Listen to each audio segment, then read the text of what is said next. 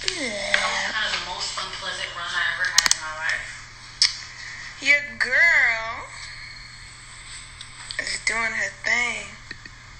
Outside, exercising, running, living her best life. Everybody say hi, Elle. Hi, Elle. Hi, Verandi. What's goody? You know, I was just thinking about, well, not just thinking about you.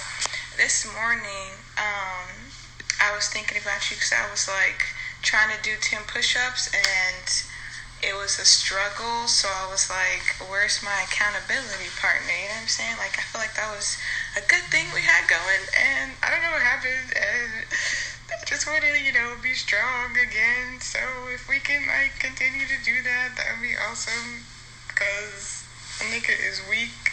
I'm not going to say that. Might be sort of kind of losing the strength that I gained in my arms. You see, I still got a little bit of something. Just a little bit. But I want more. But how are you doing? I'm just trying to set up my thingy because I'm so last minute with the shits. You can type while I do this. Hold on. File. New. Choose. Today, I believe I have an interview. But before I get into that, I'm going to go over some insights I came across today. Today was interesting to say the least, but bam, recording right now. Hello. This is Ariel. Welcome to Spacecast 12AC09, where we are, channeling our energy for the divine. I just make that up because I don't remember my own intro, but it's all good. So, to get us started, let's do some deep breaths per usual. What's today, the 7th? Okay, so let me turn to those notes. Hi, Dimple. Can you put your actual name unless you want me to call you Dimple?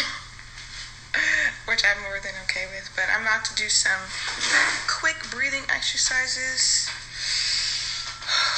Inhaling through the nose, out through the mouth a few times.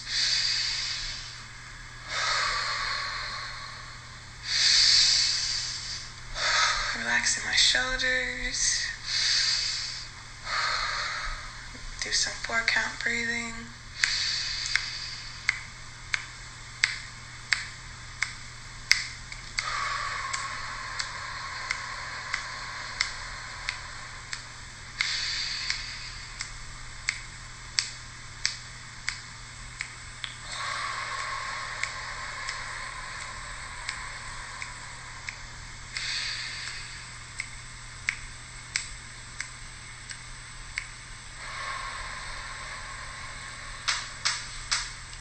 Okay, I was feeling a little jittery. Sherelle, got it. Sherelle is Dimple. Dimple is Sherelle. So, yeah, let me make sure my interviewee is coming on today real quick, and then I'll update you guys on what's been going on. So, like every morning, I've mentioned this before, I either exercise, do some type of physical activity, and then I join my friends' lives on Instagram. And so my friend Payne does one and my friend Chi-Chi does one in the morning. You can find their schedule on my page, right? So this morning I did both of their lives, but in Chi-Chi's, she had this girl or this woman on there. She's 21, I believe. Her name was Nana, and she was sharing her story about an instance where she was raped by her partner. And for whatever reason, I don't know if it's because of what's going on with the moon being in Scorpio or whatever, but it was very triggering for me. In the past, I caught the last end of it. Yeah, and it was interesting. I feel like I've heard people give their testimony before, but for some reason with her, it just seemed so authentic and heartfelt, and I can tell she was coming from a genuine place and not like an angry place. I could tell that she was full of grace. I could tell that she had a deep level of understanding of her trauma, and I'm all about that. So when I was listening to her, I often feel exactly very genuine. I often feel sometimes victimized or attacked when people are able to speak so eloquently or deeply about their traumas or things that I haven't really expressed or solved or whatever yet for myself, because I really value that deep level understanding, and I think it's one of my talents. So like when I'm faced with a challenge, is this still recording? So when I'm faced with a challenge, dang it, I hope I recorded or whatever. When I'm faced with a challenge such or a trauma such as deep as that one, I get a little scared to dig into it for myself. But her testimony was very inspiring, and I started crying in my house during the live, but like not like ooh one tear, but like actual sobbing, and it was because I've experienced being raped like many women, but I had never cried for myself. I had never, like, I talked about it. I told my father. It was very surface level, and I kind of just shoved it down inside for, I feel like it's been like almost 4 or 5 years now. And I don't want to continue to allow, hi Mooney, yeah, I don't want to continue to allow that person to take my power. And I think tomorrow I'm going to talk a little bit more about the situation on Chi Chi's live. But basically, after hearing her, that was the first time I was able to truly cry and completely feel that what happened to me mattered. She mentioned that she pressed charges on her offender, on the guy, and I never pressed charges, mostly because I felt like immediately after I could tell that this dude wasn't all the way there, like, and I didn't feel like putting him or I guess pressing charges wouldn't help the situation. Like, I was listening. Hi, Remy. What's that? I was listening to a few sermons today by Michael Todd. What's up? About grace, and he says something to the fact of like, God doesn't want to punish you. He wants you to change, and not to like play God or whatever, but I felt the same way towards this young man. Like, I didn't want to punish him for what he did to me. But I do want him to change, but I haven't been doing anything to promote that change. Therefore, like, kind of denying change within myself. Like, I still carried that guilt around. I still, to a certain extent, felt like my sexuality didn't really matter. So it was just a lot, and when she was talking about it, it all came rushing back. So hopefully tomorrow I'll be on Chi Chi's live at like 10 and we can discuss it, because I'm still processing everything a little bit and really trying to better understand grace and better understand trust, and knowing that no matter what has happened to me in my past, I am more, and no matter what will happen in my future, I'm not defined by those things. I'm simply me. I'm simply, God's kid or whatever. Hi, Miles. Hello, Banjo Bands. Feel free to introduce yourself, because I don't know your name besides Banjo Bands. Learning names today. What's up, Janelle? How was your day? I thought today was Wednesday because I stayed until 3 in the morning. It turns out it's actually Thursday. Today is Thursday. And today is technically my Friday, because I don't have to work tomorrow. Woohoo! Woohoo! So I get to stay up until 5 a.m. today if I choose. Okay, so let's get into these notes. Oh, I never even hit up. Let me just send it to him. Excuse me. for a quick second.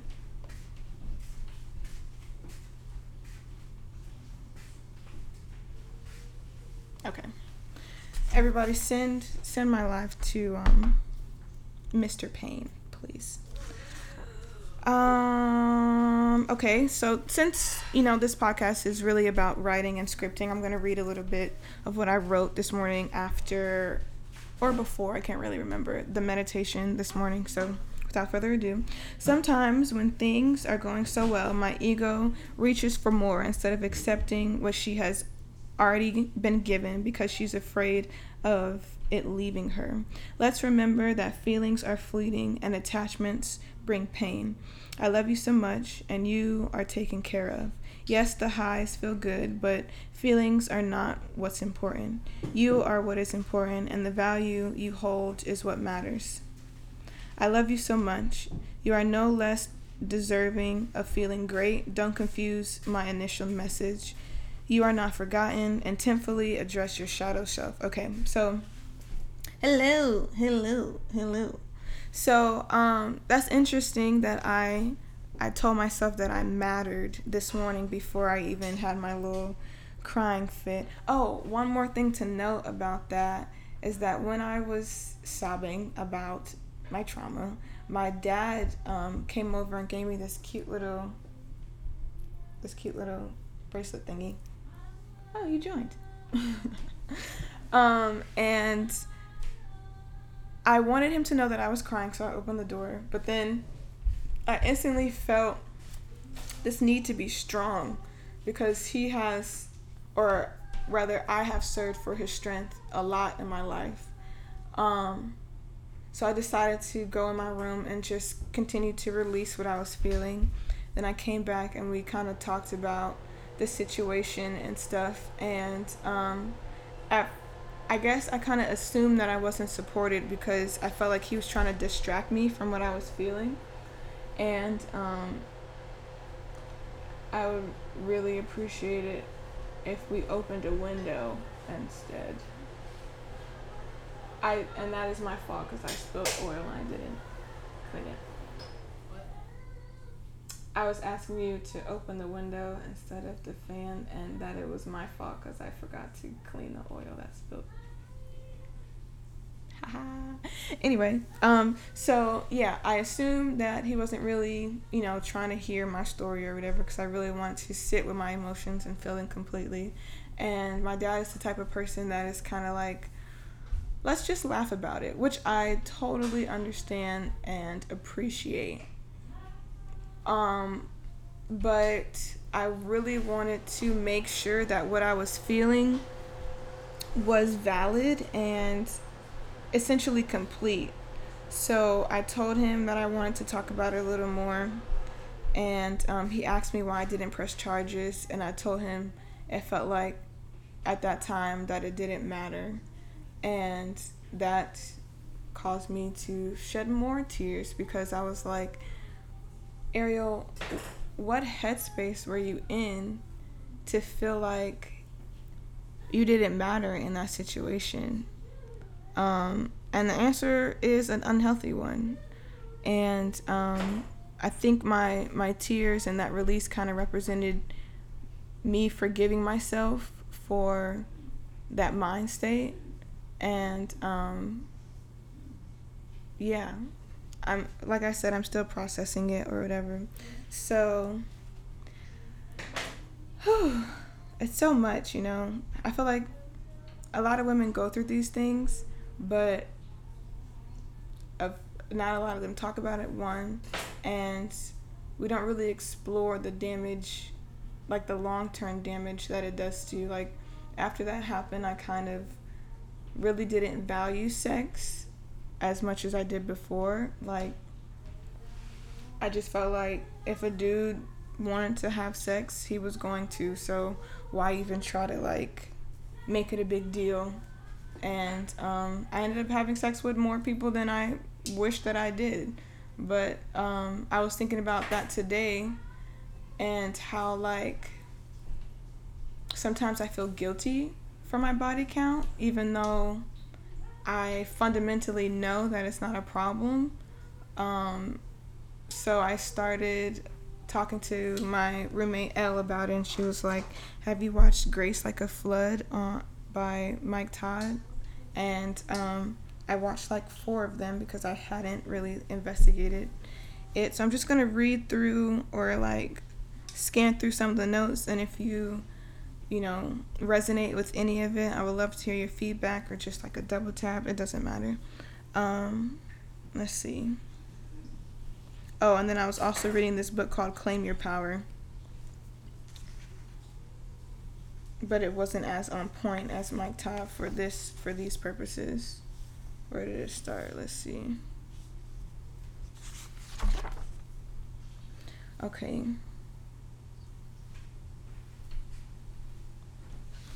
Are you performance-oriented or perfection-driven? That's a question that Mike Todd proposed, basically meaning, are you trying to put on a show for people, or are you being authentic with yourself?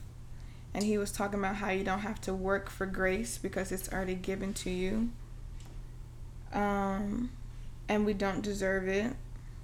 Does grace empower you, or is it unmerited kindness, favor? Okay, so basically I was just writing the definition of grace. So the definition of grace that he gave, hi Katia, is that grace is unmerited kindness, undeserved and unearned, and it's the favor of God. So we get it just by existing. And I think when I think back to moments where I feel like I should regret something or I should be shameful of it, those are moments where I'm not acknowledging the grace that I already have, essentially. So you don't earn grace. It's not by your works. He was saying that no one can save themselves. I think this concept is interesting because I've had talks with people who really don't like grace is the place. Amen. Hallelujah. I've talked to people who struggle with the idea that they need saving. But for me, it's like, yes, we are responsible for our actions here on earth, but even if it wasn't Jesus who did the saving, like even if you didn't believe that he died on the cross or whatever, you can't really make it in life by yourself. Like no one is an island. So in that aspect, essentially the people around you have saved you. And if you are on a complete island, then you have to depend on the earth to save you. Like we are humans. We can't survive this planet without consuming something, without being saved by something. So I thought that was really interesting. He also talked about trust. So anytime I hear a word about or a message about trust, I just write down the word trust because it's something that I'm continually working on, is building it with myself and then hopefully expanding that trust to others, because that has been a common challenge or denominator in my life of like, okay, I understand you, but that doesn't mean you're not going to hurt me, and me being afraid of that hurt leads to distrust, da-da-da-da. But let's continue. Are we still feeling someone... Hold on, let me read these before I say them out loud. Still feeling someone... Okay, he was asking, are we still feeling that in some area of our life we still need to work for what we want, or work to be saved, essentially? And I feel like for me, I'm going to say I feel like a lot because I can only speak for... Hi! There go my best friend, y'all. Dang, I can't type because I'm going to get distracted. But anyway, so I feel like for me, when it comes to certain areas where I feel like I'm trying to take responsibility, or I'm trying to work for something that I know I don't deserve, is like in the area of money and the area of scholarship. So I feel like I need to stop saying that. Now it's becoming annoying. So in the areas of scholarship, for example, I have this desire of opening my own gallery, and I've convinced myself that in order to do that, I need to prove that I know what I'm doing. I need to prove that I know what I'm doing by like earning enough degrees to be merited grants and awards and to have access to people in higher places, da da da da. But it's like, if that is a part of my path, it's going to happen. And yes, I need to work for it, but I don't have to prove myself. I need to be doing it because that's what my heart wants to do, not because, I want to be Dr. Collier in the future. It has to be like a genuine pursuit. And sometimes I get caught up in like the accolades of others through comparison, and I think about some of my mentors who have doctorate degrees and their expertise and their ability to get $60,000 grants and stuff like that, and I'm like, dang, I came from the hood of Orlando, somehow made it to college, somehow made it into grad school, and I'm putting a lot of pressure on myself to continue that pursuit and efforts to feel good enough. And that goes into, what's it called? It starts with a P. Hi, Zane. It's a syndrome. Do you know what I'm trying to think of, Janelle? Imposter syndrome. There we go. Thank you for your energy.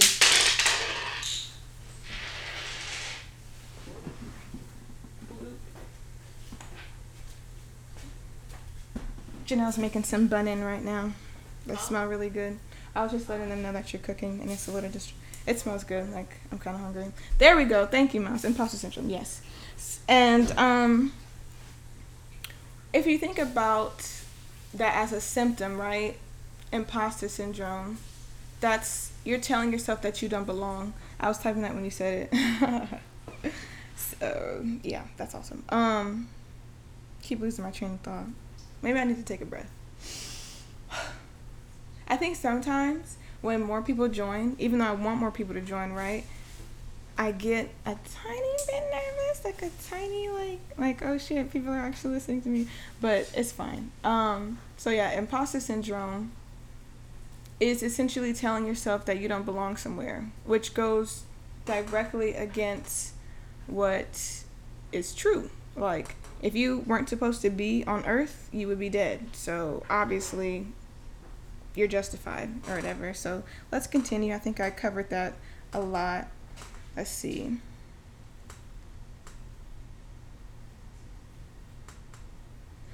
I wrote down, he's prepared to take care of my stupid mistakes. Jesus paid for them with his life.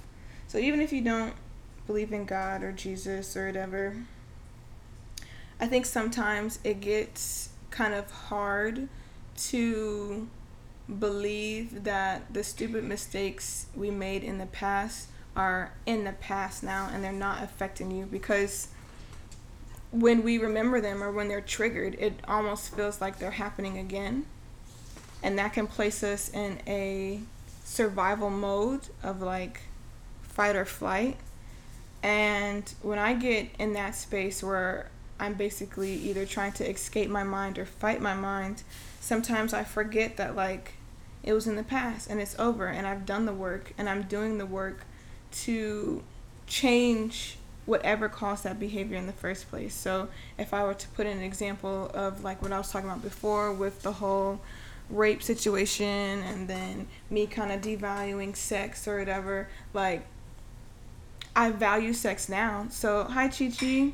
I value sex now, so I don't have to continue to berate myself about the interpreted mistakes that I made in the past. Like, in those moments, I'm going to practice forgiving myself and understanding that I'm already forgiven. I'm actively, doing things differently. Like, I'm not stuck in that same pattern, so there's no reason for me to continue to punish myself. Right now, Chi-Chi, I'm just going over some notes about some extra learning that I did after live and my little sobbing moment, right? Like, that really kind of brought light to some things that I haven't dealt with. And tomorrow, I hope that you will have me on your live to kind of explain what that was like. Being triggered by that and kind of like really experiencing and feeling grace for myself. So after that video, I talked to my dad a little bit, talked to my roommate. She told me to watch this series called Grace Like a Flood. Took notes, so now we're here. So we're talking about grace and how it's already given to us, so we should just give it to ourselves.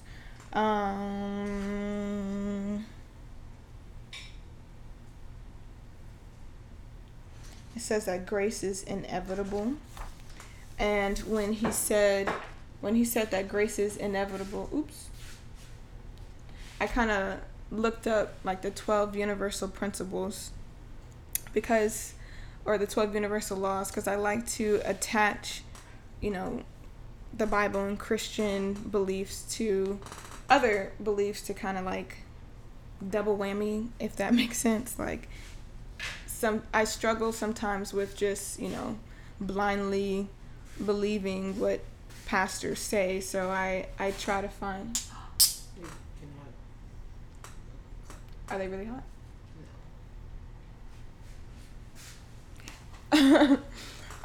No. This is very hot. What the fuck? Whew. Thank you, though. So I try to find other beliefs or other practices or other understandings that will kind of reaffirm what the pastor or the mentor is telling me. And I learned a little bit about the law of universal compensation and the law of perpetual transmutation. So I think the law of perpetual transmutation is most synonymous with grace, because it's basically about how everything is continuing to evolve. Like you are constantly moving forward. You can't stop your evolution. You can't stop the evolution of the world. Like the only thing that is certain is change, basically. And so when I thought about it in terms of grace and how sometimes I forget, to show myself grace, doesn't mean in that moment that I don't have it, because it's constantly there. Because just like everything is changing, I am also changing. So therefore I have grace. I hope that makes sense. If it makes sense, throw some thumbs up, some hearts or whatever. I'll just continue down my notes.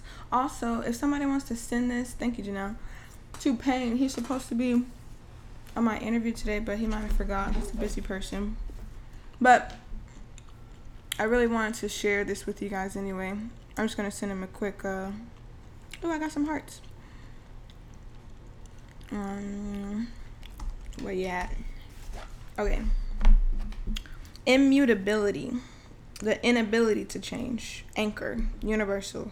That was his definition of God. Like, so earlier when I mentioned the law of perpetual transmutation. So these universal principles to me kind of represent the characteristics of what Christians and other religions call God, right? And Mike Todd was telling us how God is unable to change. And what made me kind of like believe that it was confirmation of what I just learned about perpetual change is that like the only thing that doesn't change is change. So it's like there's a word for it in English in literature, but I can't remember it right now. Maybe Miles will be able to help me. But it's like kind of proof that what I was reading is factual. Like, if the only thing that can change, or the only thing that we can count on is change, that is essentially what God is. A paradox. Thank you, Janelle. What would I do without you guys? You guys are so much smarter than me, honestly. I'm just chilling on these lives, honestly. Let's see what else we have here. All we can do is receive. That was powerful to me when he said that, because I've been working a lot on receiving, and even my friend Mooney is teaching us mudras of receiving, like holding your hands when you meditate. And I learned recently that it is very easy for me to give to others. I mean, I think I kind of always knew this, but I kind of recently realized how much it was affecting me. Hi, Jaleel. always pouring into others and not really attracting people who can pour into me was a common denominator. So when he said, all we can do is receive, I really resonated with that because even though I'm working on it, it is still a bit challenging, I would say. Because, you can have a knowing, right? And then you can understand it. And then you have to be obedient. And then you have to apply it. So I think I'm in the obedient stage right now of like being aware of those moments where I know that I'm pouring a lot more into others than they are into me. And the next step is to speak on it and act on it. So pray for me when it comes to that.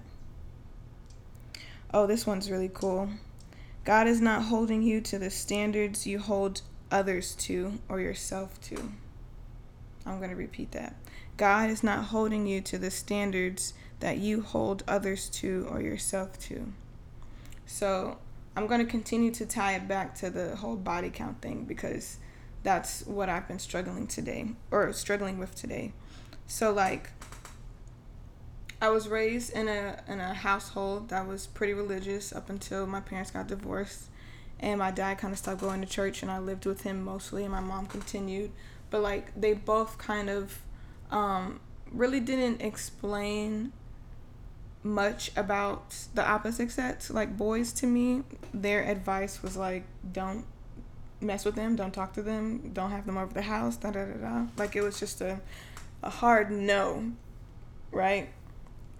And so I was expected to basically not have interest in boys or girls, and to not be honest or vocal about who I liked or what I was interested in, da da da da.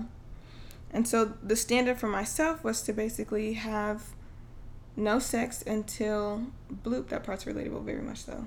Cool. The standard for myself was to be celibate until marriage, right? And as I started to get older and my friends were having sex in like the bathroom in high school and the staircases, and I'm like, okay, I don't want to do that, but I do want this experience. Like, why do I have to wait until marriage? Like my other friends were going to church and their parents were, loving the Lord as well, but they didn't seem to be listening like I was listening or whatever. So one day I decided that I was going to get me a boyfriend. So I manifested me a boyfriend and we went to prom, did the thing, right? And so after that experience, I felt a little bit accomplished, but then we broke up and then I lost my mind a little bit. And then I started to kind of have this chain reaction of like very toxic, unhealthy relationships with dudes. And that was around the time where the whole rape situation happened and I completely devalued sex. Like I was in a mode where that it didn't mean anything to me. Like it was like you ever had a craving for donuts and you just go get donuts even though it wasn't good for you? That's how it was for dick. Like if I craved dick, I was gonna go get some dick and then go home and go about my day, right? And it was like that for I would say my freshman and my sophomore year of college.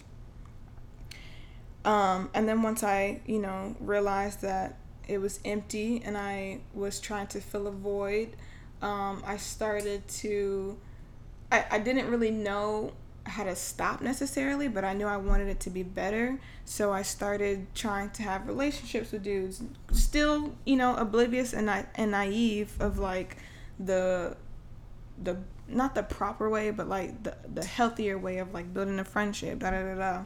And so I was attracting these dudes that needed somebody to pour into them because for whatever reason they weren't pouring into themselves. And we would have like these play relationships that lasted like 2 months, 3 months maybe. And then sometimes, dudes from my past would come back into my life, and it was just this very unhealthy cycle just going over and over again, and really until I basically stopped having sex, it dawned on me that, like, wow, you was doing it wrong that entire time. But I now see that those situations were just what I needed. Like, I wasn't going to learn how to do or how to love myself within relationships without those experiences. Like, I just had to accept that those stories are just a part of my story now, but they are not who I am, right? And so to tie it back to the whole God is not holding you to the standards you hold others to, during this season of like celibacy and stuff, I often feel like there's a goal at the end. Like, I might as well, save it till marriage or whatever. But although, that's what's written in the Bible, that doesn't necessarily have to be my path. Like, I've already, essentially messed up or whatever, and it's already forgiven because of God's grace and because of the grace that I continually give myself. So I don't have to pretend that I'm perfect. I don't have to strain myself. Like, I can allow things to flow naturally. Let me catch up on these comments. I didn't like boys on the record until I was 18, LOL, at least in my parents' eyes. The learning process is painful. Yes, it is. And I think sometimes I attach to pain and I embody pain and I make pain and depression like my identity a little bit. But it's not cute. Like, I don't enjoy it necessarily. I think that in those periods where I was doing that, I was kind of in love with the feeling of pity, because pity and nurturing felt like some type of love. Like, it felt like something to give myself, but it's not, the greatest experience to be constantly like killing yourself at night, berating yourself. Like, literally, sometimes I would, this is very vulnerable, but sometimes I would lay in bed and just think of all the fucked up things about myself in order to get myself to cry, to feel comforted. Like, that is some next level depression, strange shit. But that's where I was, and I'm not there now necessarily. Like, I don't cry myself to sleep, but when I do feel the need to cry, I do cry, but I'm not forcing it on myself. I'm not making it me or whatever.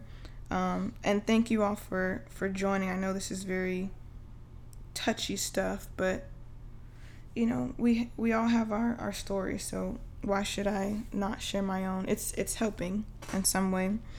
It says, believe that God wants to do more for you than you think you deserve. Believe that God wants to do more for you than you think you deserve. This involves trust as well, because another thing that I struggle with this whole relationship mess or former mess is that, like, I've done so much dirt that sometimes I don't feel like I'm going to meet a person that's going to love me, or I don't feel like, a long-term relationship is realistic, or like my soulmate is out there. Like, it's a challenge to trust sometimes that, I'm deserving of that, but I have to continue to let those beliefs go and stand in the knowing that he wants greater. Like, it's just like the sun comes up every day. You're supposed to evolve. So it only makes sense to kind of like believe that. And just by saying these things out loud, I'm affirming it. It's so beautiful outside, and we have like this really cool view. Isn't it cute? Okay, anyway. Your waiting is not in vain. I don't even feel like I'm waiting at this point. I'm just chilling. Let's see.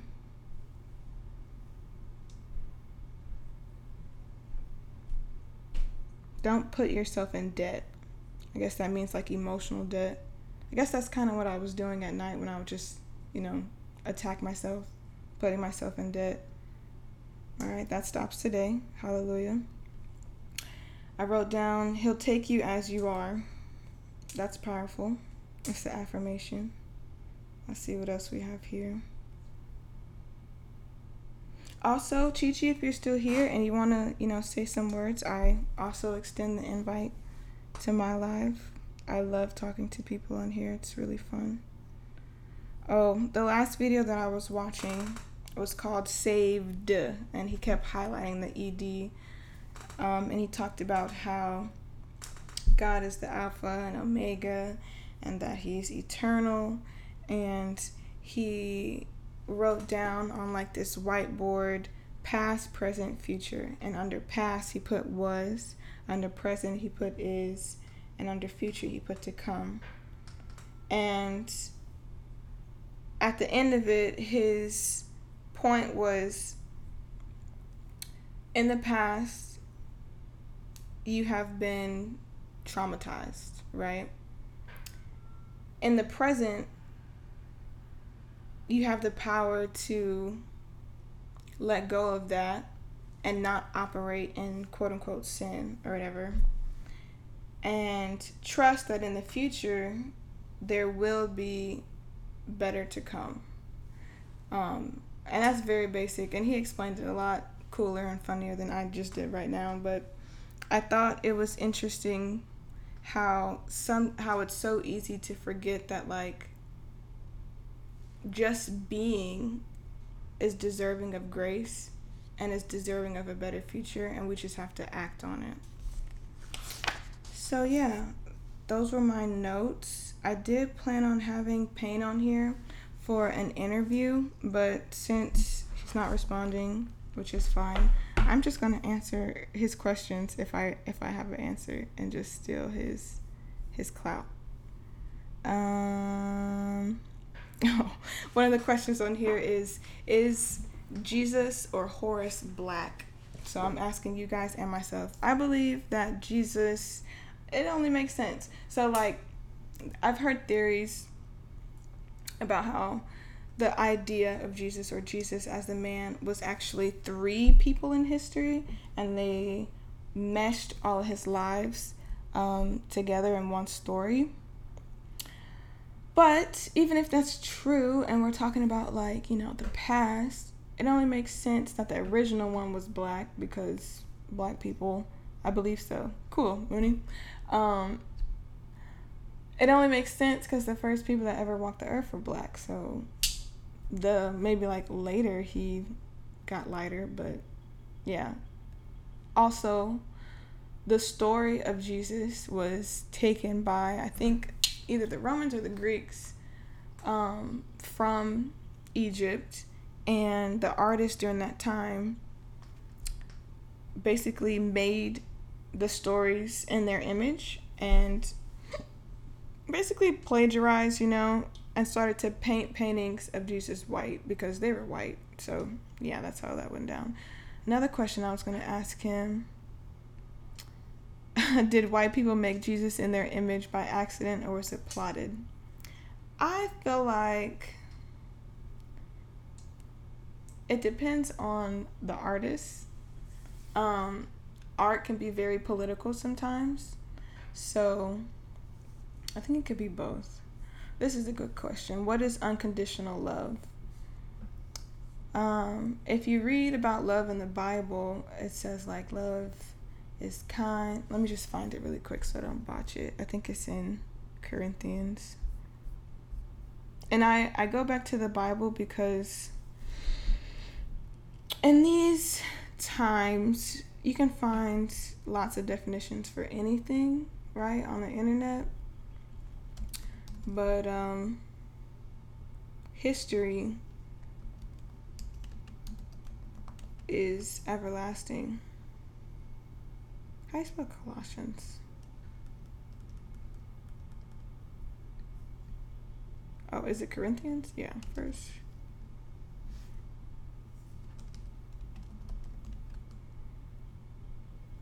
I think every culture makes whatever God they worship in their image. In their image. Would you worship a God you can't relate to? Exactly. That makes sense. That makes a lot of sense. We want to see God like us because if we couldn't, we wouldn't follow. Like, it just wouldn't make sense. It would be like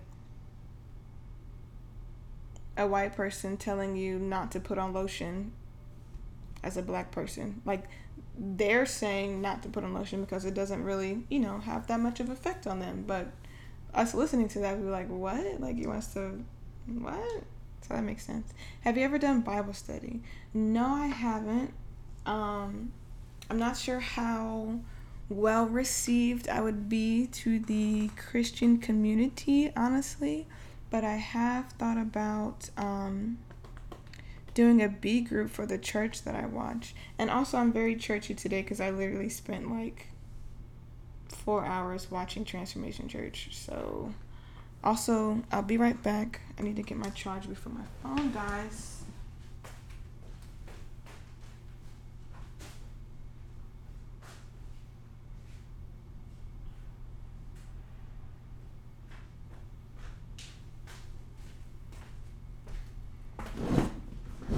Me either, but I'm curious about it. Yeah, the Bible is very interesting to me. Like, I don't necessarily consider myself a Christian. I do believe that Christ, died for my sins. I think that is factual. It was a symbolic, representation of a sacrifice. I do think they slayed that nigga or whatever.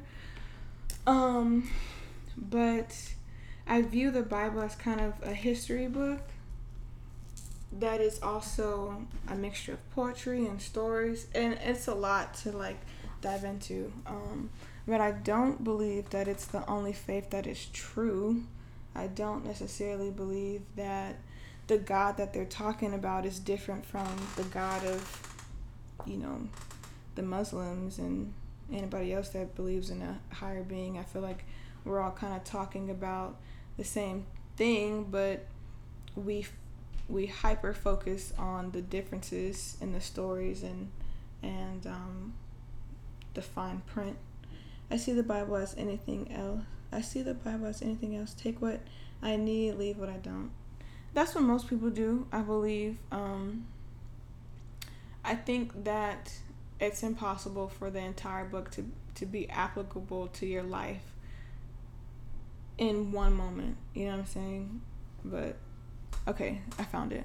Love is patient, love is kind, love does not envy, love does not boast, it is not proud, it is not rude, it is not self-seeking, it is not easily angered, it keeps no record of wrong. Love does not delight in evil, but rejoices with truth.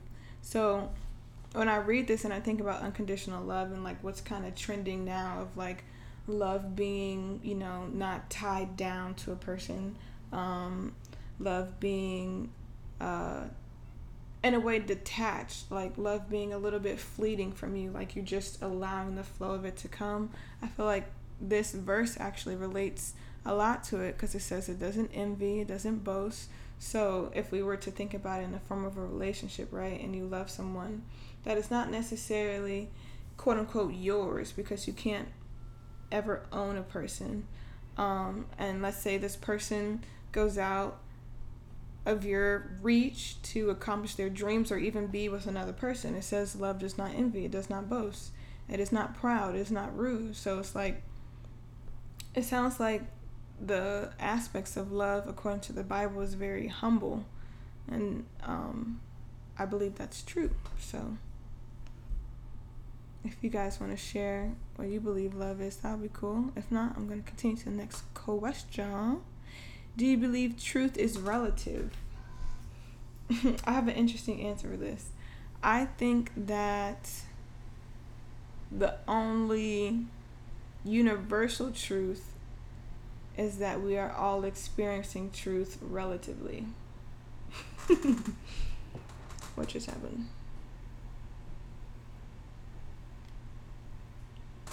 Well said. Thank you. I'm just going to leave it at that. I don't want to mess that one up. Okay.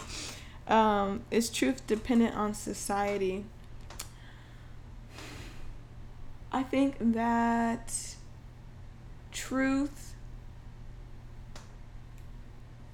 is sometimes dependent on the collective consciousness. If we want to get that deep, like let's say a large group of people agree that you shouldn't get married before you're 18, or if a older person has sex with a younger person, then that's wrong. Then collectively we decided that that is the truth. So in a way it is pretty relative or dependent on society. Like in some cultures, girls get married off at 9, and that is their truth because that's how they live their life. So yeah, I think it can be dependent on the society that you're in. What if absolute truth only has the ability to... Okay, I already said that. Do you think the Bible is historically accurate? I think the Bible has parts of it that's historically accurate. I think that as a whole, it represents the history of man and the way humanity kind of tries to mold things. Like, it's very eye-opening to see how manipulative people can be and how power-hungry kings can be, and how poetic. Like, I think it's just a true representation of the human experience, which is a loaded answer because I think the question is more so like, did Jesus die on December 25th, blah, blah, blah, blah. But it's like, there's really no way to know that unless you experience it. So it's like, even science has errors. So I believe it's as historically accurate as it could be. Should everyone have their own personal Bible? I wrote these questions for somebody else, but these are really good questions. So what I mean by that is, should everyone kind of like keep a log of their experience in life? And I think that would be so cool, especially if you have kids and you want to pass down something. Essentially, your Bible would be your journal, or whatever you put on the internet, or whatever you use to document. I think that would be very helpful for society as a whole if we all kind of like kept better track of the lessons that we've learned and keep it individualized, because our specific experience has value and is different from many other people's. I also wanted to ask him, what is curating? So before Rona hit, I was in my bag, actually. I had an art show at the City Arts Factory where I was teaching kids a little bit about studio art and then showcasing it to an audience to basically highlight their humanity as at-risk youth and as formerly incarcerated youth. And I was going to have a solo show at the Mills Gallery, but everything got shut down. And I wanted to ask him about curating because I'm very new to it, but I know what it is. It's basically using, like, you take an idea, you take a concept, you take something a movement that you want to fight for, and you find people that agree with you, you rally around it, you pitch ideas, you brainstorm, and then you showcase that idea in a way that gets your message across. So curating is not only just like, taking pieces from a few artists and putting it into a gallery. It's like you can curate online, people curate every day and not really realize that you can curate through writing.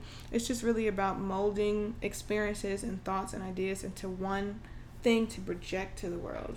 That's my opinion of it. I'm sure he would say something like networking and I don't know, a bunch of other stuff, but that is what curating is to me. What roles do museums and galleries play in society in the past and in the future? So museums were built as a way for the elite to keep track of their... Oh, this is so like different from what I started talking about, but anyway, museums were built in a way to collect tokens of war, right?